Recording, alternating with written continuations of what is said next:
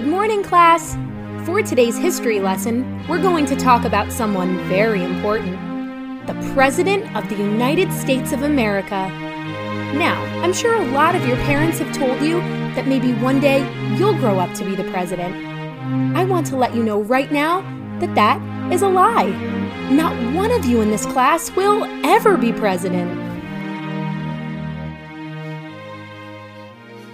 Hello and welcome to the 8th episode of the Almost Presidents podcast. I'm Ryan. And I'm Kevin. And this is our monthly podcast where we talk about former candidates for president in American politics who didn't quite make it to the White House, but created a lasting impact on the American collective consciousness. And also, if you're listening to this episode on the day it came out, happy Election Day. We hope to give you a nice little soundtrack here as you are on your way to vote on election morning or in the afternoon or in the evening or whenever you get around to voting, or if you've already voted, this will be a nice little celebratory episode. And Kevin, this actually times perfectly. I don't know how we did it, because this, of course, is going to be the episode where we're going to see Bobby Kennedy run for Senate. Of course, not in a midterm race per se, because this is when LBJ was also running against Barry Goldwater. Barry Goldwater, yes. I don't know why I blanked on that. Was running against Barry Goldwater, so it was a different type of election cycle. But still, we do have some similarities that we can draw here topic-wise as far as elections for Senate. So we'll see how things shake out, but make sure you get out there and vote if you haven't already done so. But other than that, Kevin, how are things going for you this month? How's your Halloween? How's your fall? Pretty good, aside from the fact that I caught a second bout of the annual, kids illness that every, for whatever reason, every kid gives off in the fall season. And yeah, you don't sound fantastic. Hear it in my voice. Yeah, so I was basically mute for the past 2 days, and finally back to it. But that took me out for a couple days. That's good. Yeah, it's a rough thing to have happen to you as a teacher, to not be able to speak, because a lot of what goes into it. Yeah, for sure. It's you basically don't have an option. You can't work sick in that context, Well, hopefully that'll be it for you. I mean, hopefully your immune system is super strong now and you don't have to worry about the winter surge with COVID and everything else that we're all worried about. Yep, I hope not. I mean, I'm vaxxed pretty recently, so I should be okay on the COVID stuff. That's good. Never know. So how'd your Halloween go? Did you wind up dressing up as anything? I did. I got just a red and white shirt, and I was just Waldo. Real simple. Okay. And they found you? Unfortunately, yeah. Well, good for them. Yeah. Yeah. What about you? What were you for Halloween? Yeah, I mean, it's not as flashy as it sounds. It was just a T-shirt. I think people were expecting a lot more when I said that I was going to come in dressed as a red Power Ranger and just had a red Power Ranger T-shirt. But look, tradition is tradition. I've been doing this as long as I've been in education. So I think that's around, this might have been my 5th year as a red Power Ranger. So maybe I'll have to go back and do the math, but it's definitely not something I'm going to give up. I don't know if you've seen that famous meme of that guy, the teacher who wore the same outfit every day for picture day for 40 years, his whole teaching career. I'm kind of going for that at this point. God. That guy's an idol of mine. So yeah, you got your work cut out for you, I guess. Yeah, if I could pull it off, I could pull it off. So we'll see. But yeah, other than that, I mean, I got to say, I've really been enjoying fall. I mean, a lot of the days the weather's been really nice. I feel like fall just really passes me by most years, but I've really been enjoying the leaves changing. And I got to say, just because of what happened today, I got to make mention of it. Even if you're listening to this weeks or years down the road, the Jets took down the Bills today. One of the best teams in football, took them down in their home stadium. So I am Amazing. Ecstatic about that win. That was absolutely phenomenal. I just caught the fourth quarter of it, but man, was that a game to watch. Yeah. Jet I don't really watch football, but it seems like it's been a great season for New York sports in particular. It has been. I mean, there's been multiple weeks where all 3 New York sports teams win. I mean, even though I do count the Bills as being a Canadian sports team because Buffalo is just so far out there. But and we all know that the Jets and the Giants are really New Jersey teams, but I won't go down that road, I guess. Yeah, I mean, all I'll say about that is come on, give us one. The only professional sports team we have are the Devils. I mean, I'm not going to count the Red Bulls. MLS soccer is BS. Yeah, they took the Nets from us, which, to be honest, they can have them. Yeah, with everything going on with Kyrie Irving and all the anti-Semitic Hateful Garbage, and Oh, the is he on the egos on Kanye that train team. now? I didn't know that. Yeah, so he tweeted this link to this very anti-Semitic movie, and so he was suspended for 5 games, and then there's now this whole long list of things that he needs to do in order to return to the league. So it's just some pretty ugly, shameful stuff. I Yikes. really haven't been. I love Kyrie Irving's game. I mean, he's really fun to watch, Yeah, but incredible he's player. just been very shameful the way he's behaved himself the past few years. Even though he has done good things for charitable organizations, it's a shame to see what Sure. he's become. Because Yeah, it's believing unfortunate. stupid things is one thing, like with the flat Earth and all that other dumb stuff. But things that are just racist, especially anti-Semitic, like that's a road that you don't want to go down, because there's a long and bloody history there that you just it cannot be tolerated whatsoever. So either way, folks, if you didn't check it out, check out our Halloween episode. We came out with a surprise Halloween episode it was reading a story from the great H.P. Lovecraft. So check that one out if you haven't. And we got a great episode for you all today, so we hope that you enjoy it. So today we're going to be diving into part 8 of a multi-part series on Bobby Kennedy's historic 1968 run for the presidency. If you haven't checked out the previous episode in the series and you want to go back and start at the beginning of the story, feel free to put this episode on pause and go check those out. We'll be right here when you get back. But as for all of you here for the next installment in our series, let's go ahead and get started. Last episode, we left off with Bobby Kennedy feeling very aimless and just shattered in the wake of his brother's assassination. The year is 1964. He is 38 years of age, and for a man of his relatively young age, it can already be said that he has led many lives. He served on McCarthy's Senate Permanent Subcommittee on Investigations, ferreting out supposed communists. Following this, he worked with Senator John McClellan on the Select Committee on Improper Activities in the labor management field. This is where he made a name for himself, ruthlessly going after corrupt labor leaders like Jimmy Hoffa. Additionally, he brought the specter of organized crime into the light of day and exposed connections between organized crime and major labor unions like the Teamsters. He was appointed as Attorney General under his brother's presidential administration, and in that post he fought for civil rights on college campuses and heavily involved himself in the March on Washington for jobs and freedom. His relationship with civil rights leaders like Martin Luther King Jr. could be described as complicated at best, but he still set a tone that the Kennedy administration was pro-civil rights. When humankind was on the brink, facing what could be described as his first threat of nuclear war, RFK was there, learning and growing as a statesman and man under one of the most stressful situations imaginable. And by the end of it, the patently ruthless Attorney General had gone from war hawk to peace dove. And then, of course, there were the campaigns that Bobby was there to tirelessly work on, then eventually run, whether they were JFK's multiple campaigns for Congress and then president. And we mentioned these campaigns last because in today's episode, we'll see a Bobby Kennedy who is involved in a campaign for public office, but this time not as its efficient, demanding manager, but as his candidate.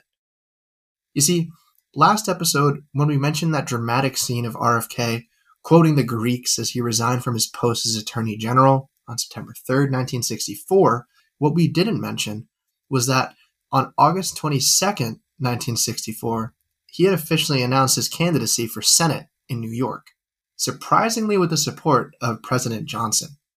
But before we dive right into that, let's contextualize it a little bit. So the sense of disorientation Bobby felt in the wake of his brother's murder shouldn't be underplayed here. He never fully is going to recover from this, and it wasn't like he announced his candidacy before much deliberation and uncertainty. He was, however, a Kennedy, groomed for power and a life of public service. It wasn't really an option for Bobby to just disappear from public life and live on the family's wealth, or perhaps maybe even sink comfortably into a job as a professor teaching law in a quiet Massachusetts college town.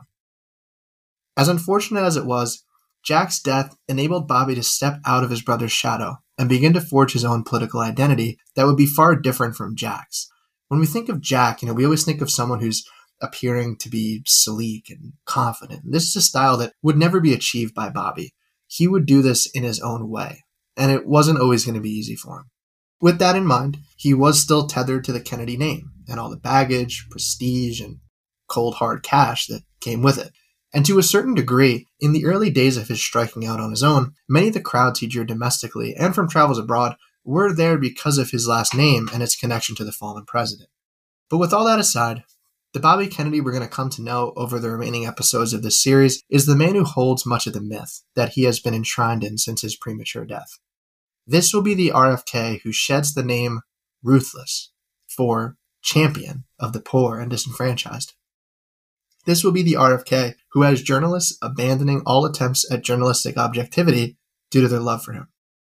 But before we can get to all that, we first have to get RFK into the Senate. So how does that happen? And why New York? Listeners probably don't think of New York when they think of the Kennedys. Wouldn't Kennedy be a better fit to run for Senate in Massachusetts so he could campaign in Boston to the Irish community?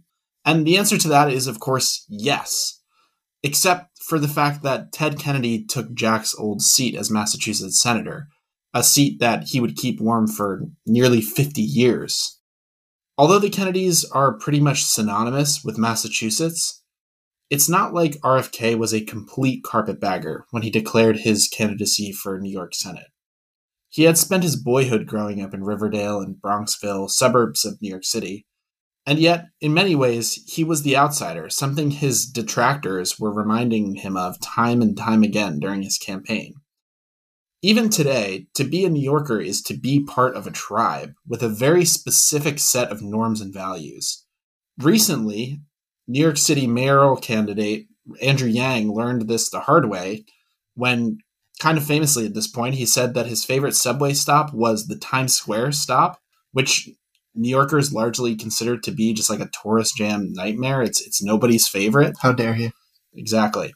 You might as well say New Jersey bagels are better at that point. Oof. And don't even go into the pizza. So New Yorkers are people who ride the subways. They celebrate the wins of the Yankees, and they cry about the Knicks when they lose and the Mets when they lose. And they navigate all the streets and the avenues like the back of their hands. It's so important to be one of us. New Yorkers possess this rough exterior, but could stand together to put up a strong front against any threat from outside. Yeah, and before we move on from this idea of the New Yorker, just to go off of what you're saying and speak from personal experience as someone with just a passing familiarity with the city and the people that live there, New York City, in my mind, as someone trying to look at it from with the outside, was best captured by Sam Raimi in those early Spider-Man movies, the ones with Tobey Maguire, the best ones. Those movies showed New Yorkers who at times would literally kick the shit out of Peter Parker, whether he was ripped off by a fight promoter or he was late delivering pizzas. And yet at the same time, when he was Spider-Man, New York's superhero, and he found himself in a pinch, it was New Yorkers who banded together to ward off the Green Goblin while he saved school children or barred Dr. Octopus's path when he tried to seize the fallen superhero on the subway. And specifically with that scene, you can actually thank stand-up comic Joey Diaz for that bit of heroics. That was him in that scene. Right, and Bobby Kennedy, of course, did not save school children from the Green Goblin. So he didn't really have that going for him. And on his return to New York, he got lost in his former neighborhood. The New York subways were an unfamiliar place to him, and perhaps most egregiously in the minds of New Yorkers, he had the nerve to ask for a fork while he was eating pizza. Disgusting. Come. Due to this outsider carpetbagger status, as well as his well-documented, wealthy, and extravagant lifestyle, he just wasn't relatable to your average blue-collar New Yorker. In a speech delivered from the Gracie Mansion on August 25th, Bobby acknowledged some of the New Yorkers' preconceptions about him and tried to diffuse them, saying, quote, "I cannot, in fairness, ask them to vote for me, even though my mother and father have had a home in New York since 1926, and I attended New York schools for 6 years before my father became ambassador to Great Britain, and I have once again established residence in this state. But I do not base my candidacy on these conditions. I base it on the belief that New York is not separate from the nation in the year 1964. I base it on the conviction that my experience and my record equip me to understand New York's problems and do something about them. I base it on the fact that the greatest state in the Union must play a leading role in that effort." As far as party allegiances go, New York definitely leaned blue, as it does today, by holding on to a margin of 500,000 more registered voters than the Republicans had. But this numerical difference wasn't reflected in the men the state of New York sent to represent them in the Senate. Both of them were Republicans. The incumbent and Kennedy's opponent, Kenneth Keating, was popular, having been reelected 7 times. Bobby, on the other hand, was still adjusting to his role as candidate. In the world of politics, Bobby was, of course, navigating familiar waters. But when it was his face in the newspapers and the TV ads and making self-promoting speeches as the candidate, it often seemed at times, especially in the early days of the campaign, that Bobby just didn't have a lot of the qualities that were befitting of a candidate running for the U.S. Senate. His speeches were largely uninspiring. He had yet to develop his own distinct voice and would just mimic old gestures that JFK would do during his speeches.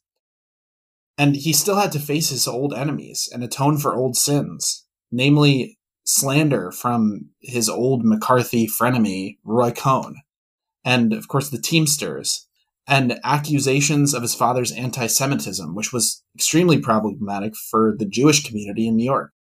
The campaign itself could hardly be said to be running with even near the same efficiency as JFK's 1960 campaign. Among other flaws, the candidate was often overbooked, and so the campaign began gaining a reputation for tardiness. All this isn't to say that RFK didn't draw crowds in the campaign trail, because he did. And they were massive, full of sometimes seemingly rabid young people who would swarm the car, grab at his clothes, try and rip off his cufflinks, all that good stuff. But Kennedy felt mixed emotions about these crowds. A part of him mistrusted them. He felt that they were just there due to his connection with the dead president. He could also be fearful of them at times. But on the other hand, he could also be thrilled by them. Once Bobby secured the Democratic nomination, which was delivered to him by some of those same New York party bosses who had helped out JFK, it was time to square off against Keating. When it came to the numbers, though, the votes, and their relationship to these impressive crowds that Bobby drew, he predicted that, quote, "I'll draw huge crowds as I go to different parts of the state for the first time. All the attention will be on that, and it will last for about 3 weeks. I'll hit a low point around the 1st of October. The question will be whether I can turn it around and regain the momentum." When these internal polls came in, they confirmed Bobby's predictions. Keating was ahead.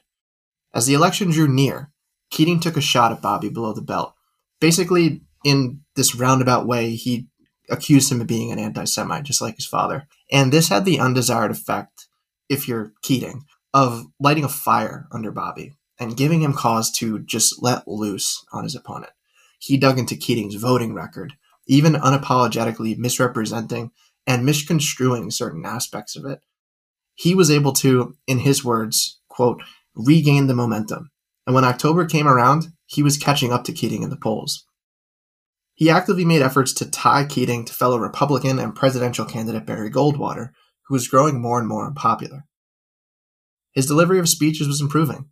He appeared on television answering pressing questions put to him by students, and he answered them convincingly, which served to strengthen his overall image, not diminish it. And it was around this time that Keating challenged Kennedy to a debate.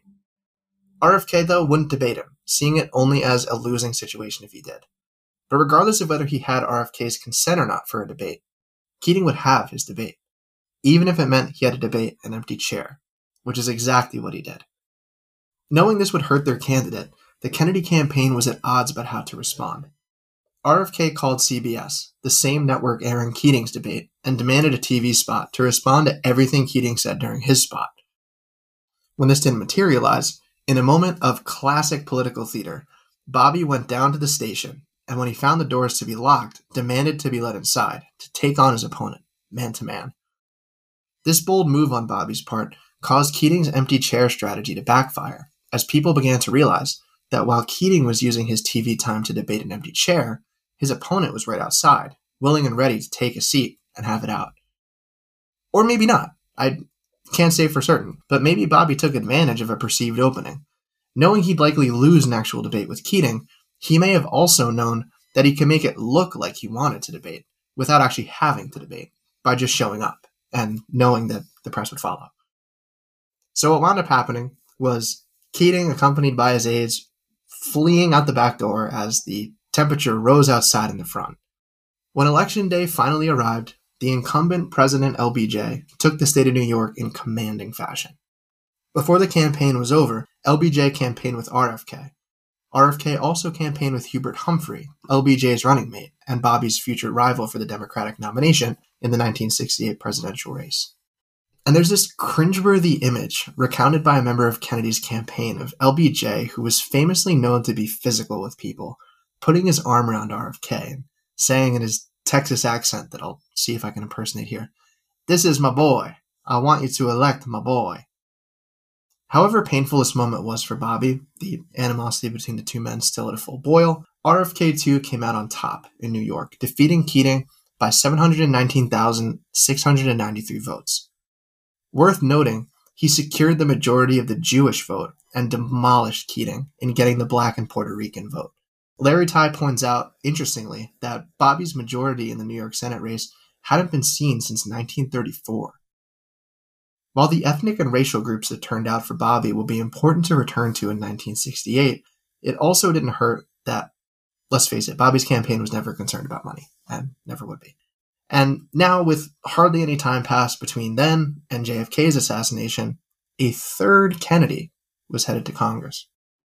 So, keeping in mind the direction that we're headed here, the 1968 presidential race, of course, we need to understand a bit about the Lyndon Johnson White House and the things that led to this successful and well-loved president to become the embittered, much reviled, expected incumbent that would surprisingly withdraw from the race in 1968 and shake up that election in a way that nobody expected.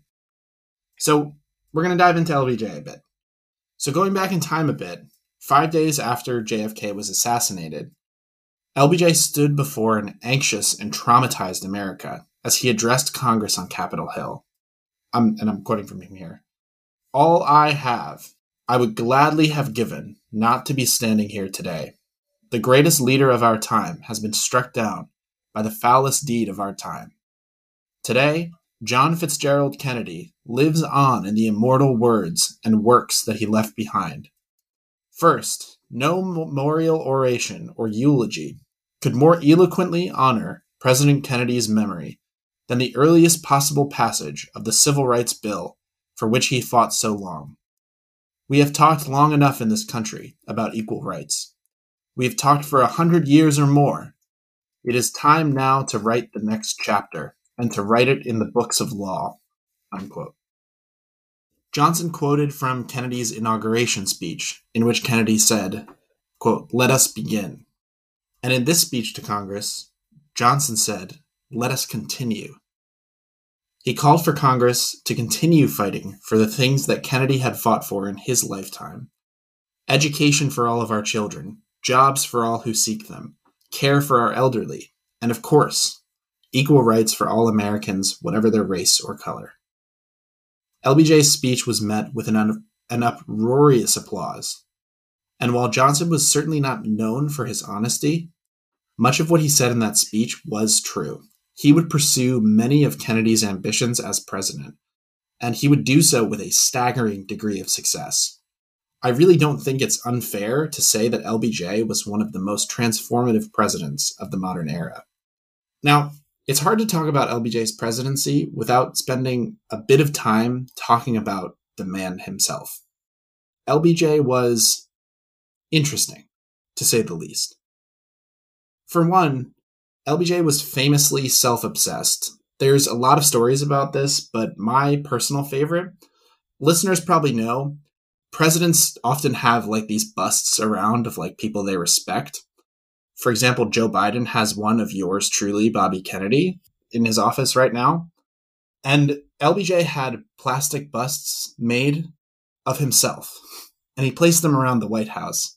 And even worse, when he met the Pope, these two powerful men exchanged gifts, and LBJ got a 14th century painting, and you guessed it, the Pope got a plastic bust of LBJ.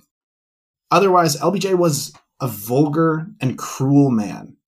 When looking at LBJ's conduct in the White House, it's hard to come up with any other words than just that he was a malicious bully. In one famous example, a reporter asked LBJ why the US was in Vietnam, and in response, he pulled out his dick and he waved it around and said, "This is why." I think that says it all. But LBJ's bullying tactics served a specific purpose. It wasn't just random cruelty. He wanted loyalty, maybe even subservience from the people around him. Press Secretary George Reedy said, quote, "His lapses from civilized conduct were deliberate and usually intended to subordinate someone else to do his will.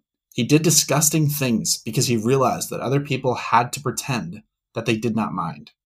Yeah, and maybe just to jump in real quick, one of those things really oddly was that he would have people writing down things that he was saying as he was on the crapper.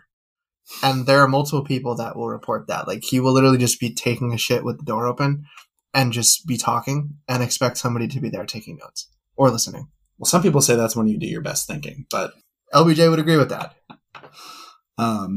Enemies or just detractors of LBJ received what became rather ominously known as the treatment, in which LBJ would invade people's personal space, towering over them and sticking his face millimeters away from his opponents while he bargained with or intimidated them into doing his will.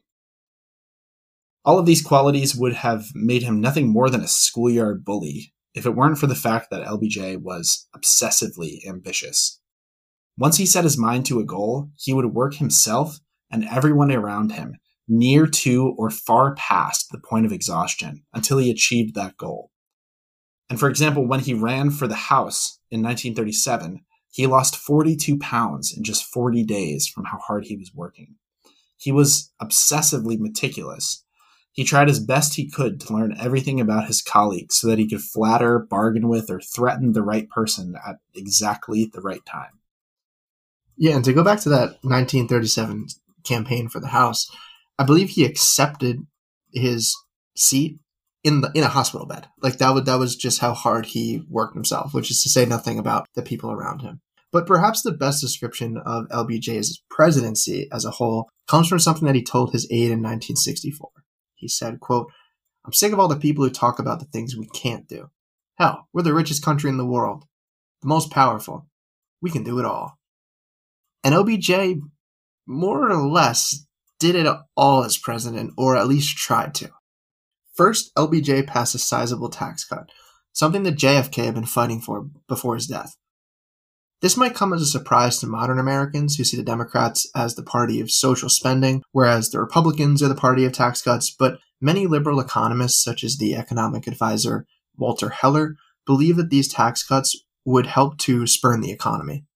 Receiving votes from 53 Democrats and 21 Republicans, the bill that was halted in Congress during Kennedy's lifetime passed easily under LBJ. Next, LBJ declared war on poverty. This was also a priority that he inherited from Kennedy. The political scientist Michael Harrington published an influential book called The Other America, which made poverty a headlining issue in America, and LBJ realized it was a good time to take advantage of the popular mood and to tackle the problem. The war on poverty culminated in the Economic Opportunity Act of 1964, which attempted to provide a leg up to people from low-income backgrounds through small business loans, job training, and grants for students from low-income backgrounds.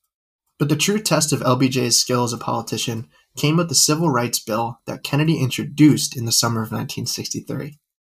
LBJ reintroduced the bill to the House in February, where it passed with flying colors, only to face a record-breaking 3-month filibuster in the Senate. In characteristic style, LBJ became obsessed with the passage of the bill. He kept long tally sheets of every senator's expected vote on the bill, organizing them all into columns of yes, no, and undecided, and he pored over all of these lists with just an obsession. Finally, an agreement was reached with the Republican Minority Leader Everett Dirksen, who, according to Johnson's own words, he had courted more persistently than his own wife. Sorry, Lady Bird. The agreement led to a cloture vote, or vote that ended a filibuster, and a subsequent passage of the bill. The Civil Rights Act of 1964 was not magic. It didn't even pretend to address matters of great importance such as voting rights and the abysmal economic conditions of most Black Americans, and it was perhaps not even as great a bill as Johnson would pretend it was, but it is still arguably one of the most significant pieces of legislation in modern history, maybe ever. The bill banned discrimination in privately run accommodations for the public, such as movie theaters, restaurants, gas stations, and hotels. It also empowered the Attorney General to eliminate racial segregation in public schools, hospitals, playgrounds, libraries, museums, as well as other public places. It also allowed the government to deny federal assistance to institutions that segregated based on race. Everett Dirksen, the Republican minority leader who assisted in the passage of the bill, later reflected on why it passed and summarized his view with a Victor Hugo quote. Quote, "No army can withstand the strength of an idea whose time has come." It would take time for the impenetrable walls of Jim Crow, however, to fall. Indeed, some have argued quite forcefully that remnants of these walls still exist in the modern day, but the Civil Rights Act of 1964 was certainly the first blow to fall against those walls. LBJ's year or so in the White House was likely good enough to seal his victory in the upcoming 1964 election. His "Let Us Continue" speech was very popular and had warmed voters to the idea of this rough-around-the-edges Texan taking the place of the clean, young, and inspiring Kennedy. Voters also liked that he was experienced and knowledgeable about the legislative branch, and his staggering legislative success in just a few short months seemed to affirm that having a man with experience in charge was essential to getting things done in Washington. That said, the Republicans didn't help themselves much in this election. Senator Barry Goldwater narrowly beat the much more moderate Nelson Rockefeller, and Goldwater was a right-wing ideologue who probably would have been better suited for office if he had run in the Reagan 80s, or maybe even now, when opposition to big government was kind of the norm. But in the 60s, opposition to big government meant opposing Johnson's civil rights bill and other very popular liberal policies. Goldwater denounced the war on poverty in the poor and destitute Appalachia region of the South, which is an unpopular thing to do for obvious reasons. He also called for the sale of FDR's New Deal-era Tennessee Valley Authority to private interests, and this branch is, of course, what provided electricity to rural parts of the South that previously had none. And in speeches to the elderly, he declared that he wanted to scrap Social Security. So he just seems kind of reckless with with matching what he's saying to who he's saying it to. Yeah, I mean, you could say he was committed to his ideas, right? And he was willing to be unpopular for it. There's certainly something respectable in that, but it's not going to win you elections. Yeah, I mean, we'll learn a lot more when we cover him for sure. But yeah. So naturally, the election was a landslide. Johnson picked up 43.1 million votes to Goldwater's 27.2 million, giving Johnson an electoral vote total of 486, and Goldwater a total of 52. And in the House, the Democrats won a margin of 295 seats to 140, gains of 37 seats. And in the Senate, a margin of 68 seats to 32, which was a gain of 1 seat. But close observers of these elections noticed that something was happening to the Democratic coalition. Among the few states that Goldwater had won were Louisiana, Mississippi, Alabama, Georgia, and South Carolina, all states that Kennedy had won in 1960. And even in Eisenhower's landslide victories in 1952 and 1956, Stevenson had won all of these states. Stevenson, of course, was his opponent, save Louisiana in 56, of course. The Democrats were losing the South, and they would continue to lose the South, a trend that would deeply damage the party in future elections. And Southern flight from the party was only one of the many threats to the Democratic Party that were starting to bubble up. One threat that was just ongoing for them was taking place in Vietnam, which we will talk about in much more detail in episode 10 of this series. And the other was at home in the U.S., and it was occurring in places like the Harlem and Bedford-Stuyvesant neighborhoods in New York City. On July 16, 1964, just 2 weeks after Johnson's Civil Rights Act was signed into law, an off-duty police officer named Thomas Gilligan shot a black ninth grader named James Powell in front of several of his friends and dozens of witnesses. In response to the shooting, 6 consecutive nights of rioting ensued in these neighborhoods. The rioting led to over 100 injuries, nearly 500 arrests, $1 million in property damage, and 1 dead protester. Similar riots occurred throughout that summer in Rochester, New York, Elizabeth, Paterson, and Jersey City, New Jersey, as well as Philadelphia, PA. These riots were a sign that the dissatisfaction of Black Americans was not halted nor even hindered by the passage of a Civil Rights Act. Black Americans still had a sense that they were second-class citizens, and in the ever more tumultuous days in the mid-60s, they were growing tired of this relegated status. We've already talked about riots in this series, and we'll certainly have more to say about them since there are more riots to come, but it's important to note a couple of things about riots since they are such a significant phenomena to the politics of the election of 1968. The riots that swept the country after 1964 gave whites a growing sense that their country was declining into anarchy under the leadership of the Democrats, who many felt were often permissive towards these violent and often terrifying events. Riots were one among many factors that helped to drive the South away from the Democratic Party, since race riots seemed to play into this narrative spun by prominent segregationist politicians. Interestingly enough, despite public perception, the riots of the mid to late 60s were actually less chaotic than any of their predecessors. In his sweeping study of American riots, the historian, and I hope I get his name right here, Paul Gillier, notes that for well over 100 years following the American Revolution, riots became increasingly violent. Oftentimes, their explicit goal was the execution of racial, ethnic, and religious minorities. For example, the Mormon leader Joseph Smith was killed in a riot. Authorities often had a hard time containing such riots. One extreme example is the famous insurrection and coup d'etat in Wilmington, North Carolina in 1898, when thousands of white men overthrew a legitimately elected biracial government and killed 60 to 300 Black people. By contrast, rioting in the late 60s and onward was incredibly tame. The race riots of the late 60s were characterized by property destruction, arson, and looting, which harmed local businesses and the local communities where these riots took place. But rioters rarely killed anyone. The vast majority of deaths in these riots were caused by the military and police. Moreover, the federal, state, and local governments' control over these situations was rarely ever in question. Governments hesitated to involve themselves, for fear that it would make them look bad to the public if police tear-gassed a bunch of protesters. But they almost always could bring these situations under control if they needed to. Now, of course, none of this is to justify property destruction, arson, or looting, which all are very harmful things, but it's important to note that the public perception just differs a bit from the reality when it comes to rioting in the late 60s.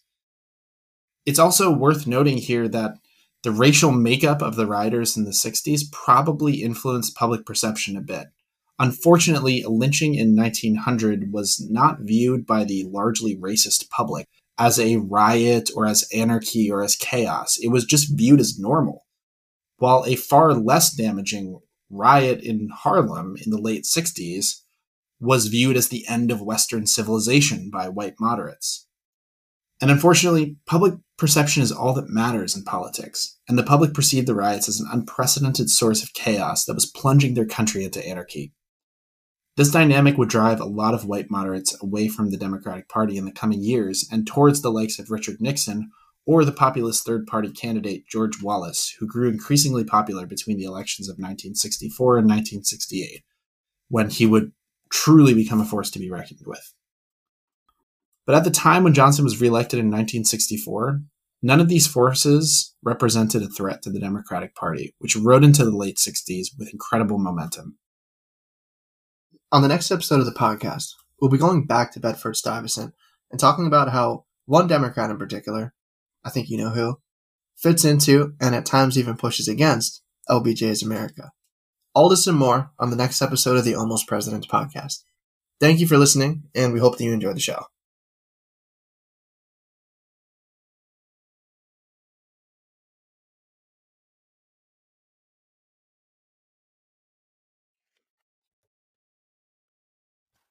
Okay, and if you're still listening to us, you know what time it is. It's time for our book recommendations of the month. So, Kevin, what are you reading this fine month of November? So I just finished up Soul on Ice by Eldridge Cleaver. Eldridge Cleaver, for people who may not know, was I believe a leader of the Black Panthers. And he went on to run for president, actually the same year that Bobby Kennedy did. And obviously, campaign didn't really go very far, but he was a pretty big figure in like the sort of Black radical movement of the 60s. And it's just a memoir of his. And I don't know. I found it super compelling and interesting. He's one of those guys who had a very dark past before he kind of got into a lot of the movements that he was into. He talks extensively about like a lot of the violent acts he commits in the beginning of the book. And the majority of the book takes place in prison. So he goes through a variety of like significant events like the shooting of Malcolm X.